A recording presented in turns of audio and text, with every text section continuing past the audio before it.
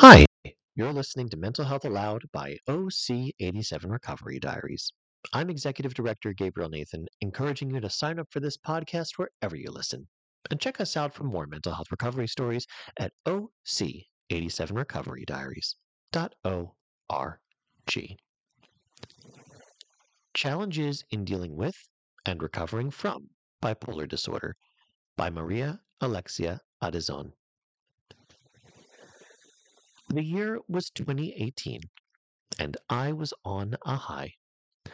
I applied for a Fulbright scholarship, penned essays that were published in the national newspaper, created a study that was published in a journal, developed a website for my employer, and received a graduate degree. I had so much energy, enthusiasm, and ambition, which was out of character for my normally reserved, introverted self.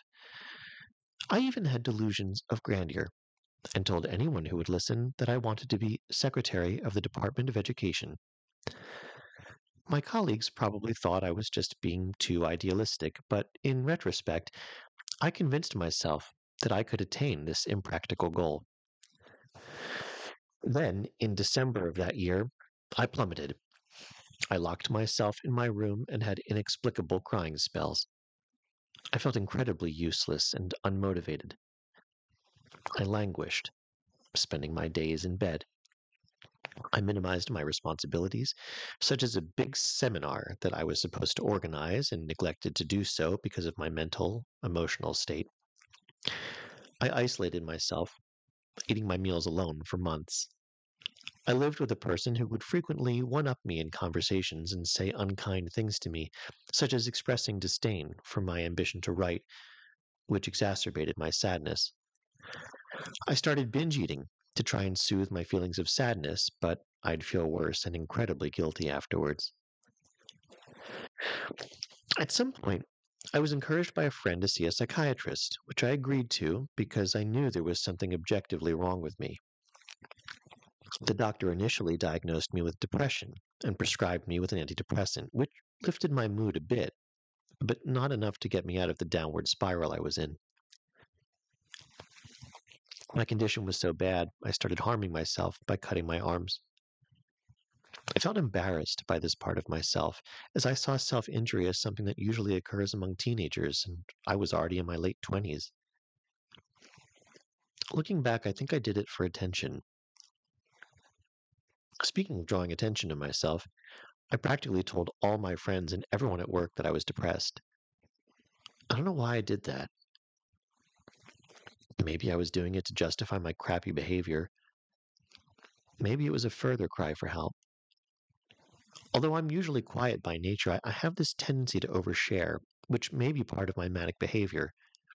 Right now, as I write this essay, I may be oversharing, but I just want to tell my story, with the hope that someone can relate to it and be helped by it. I became obsessed with the idea of running away. I scouted for cheap lodging, which ended up with me touring a dingy place I was considering moving to. As I surveyed the dark and damp room I was planning to rent, I came to my senses and decided to stay where I was currently living. Still, I felt depressed and restless at the same time. I wanted to die. I was convinced that I was useless and unworthy of love. Many times I thought about suicide by swallowing all my pills at once, but thankfully I never attempted it. After my diagnosis, I had to see the psychiatrist weekly for my depression. Through psychotherapy, I described my erratic and impulsive behaviors to the doctor, who eventually diagnosed me with bipolar disorder. It was a painful discovery, but suddenly my past life made sense. My racing thoughts, my restless sleep, my fixation with productivity, my impulsive speech, my sudden fits of irritability and anger, my anxiety, it all made sense. And then, after mania, I would crash, become morose, and isolate myself, lessening human contact. As many people with bipolar disorder have said before, my life was like an emotional roller coaster. To be honest, I was also a bit relieved to hear about my diagnosis because for a long time, I had attributed my unstable behavior to my lack of character. Before I was diagnosed and treated, during my manic episodes, I made so many stupid decisions, ruined friendships, strained familiar relationships, and engaged in compulsive behavior, like binge eating. I recall another instance when, right after graduating from college, I made the spontaneous decision to move to another city where I had no relatives or friends just because I felt like it. When people asked me why I did this, I could not give a satisfactory explanation. I just felt like I had to do it. In hindsight, I seemed to have the tendency to make impulsive decisions without stopping to reflect on why I was doing them. After knowing that I had a condition, perhaps from a chemical imbalance, I could see myself and my actions differently. Even if I shouldn't be excused for my bad behavior, I was glad to know that there was an explanation for why I did what I did. Aside from antidepressants, I now had to take antipsychotics, mood stabilizers, and sleeping pills. With the help of my new medications, I have a clearer mind, which allows for more control over my actions. However, an unwelcome side effect at first was the weight gain. I'm already a large person to begin with, but my medications caused further weight gain. Even as I tried to commit myself to regular exercise, I developed a more ravenous appetite and ate my feelings. I had to deal with comments about my size, even from people I hardly knew. I looked and felt like I was letting myself go. Until now, I've had a hard time losing the weight I gained from taking those medications. As my clothes no longer fit and the number increased on the weighing scale, I became bitterly humorous about my situation. Did I have to choose between mental stability and a healthy body? My doctor prescribed me with a different antipsychotic, something that was more weight neutral. I also had to take 2 mood stabilizers.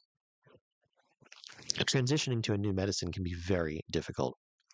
I was hit by insomnia and restlessness. I had to take leaves at work because of my sleeplessness, which I felt guilty about. But at the same time, I knew I could not function at my job properly without sleep. Thankfully, my employers understood my situation, and since then, my sleep has improved, and I've tried to be more awake and functional at work.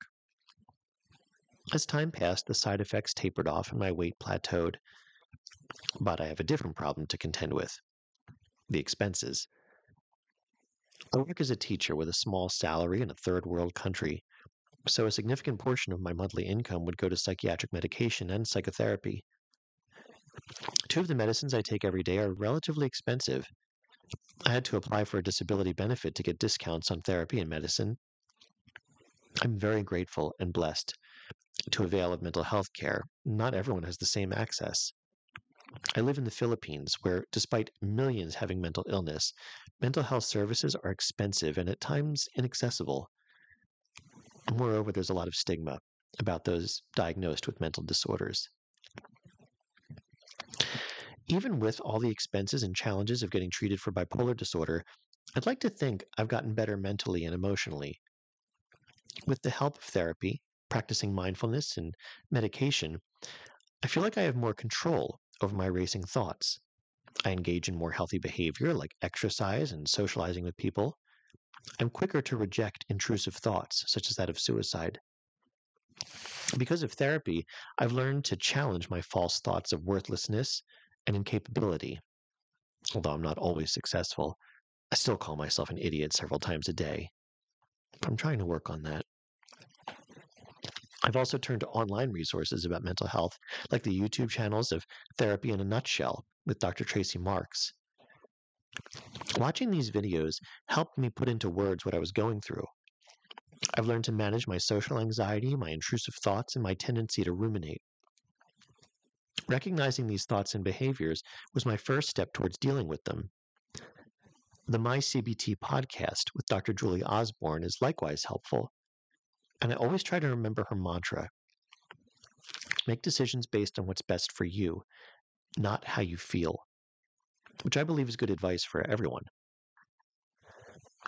I became more empathetic towards other people with mental illnesses because I can somewhat understand, though not completely, what they're going through. I try to lend a non-judgmental, listening ear to those who open up to me about their mental health. As a teacher, I try to be more understanding about the misbehavior of students because they may be going through something. I now hardly remember the time before I was diagnosed with bipolar disorder and took psychiatric medications. My life has been colored with the lenses of my mental condition, but as I grow older, I realize I shouldn't let it control my life. I may have less ambitions and goals than I had during my manic states, but now I consider being alive and functional as a triumph in itself.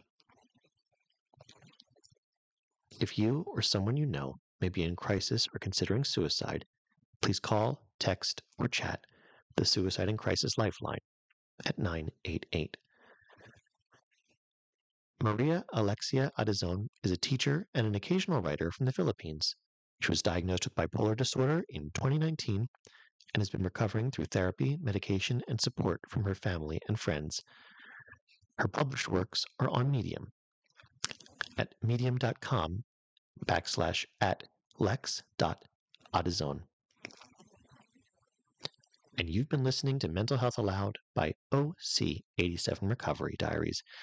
I'm Executive Director Gabriel Nathan, encouraging you to sign up for this podcast wherever you listen. And check us out for more mental health recovery stories at OC87recoverydiaries.org.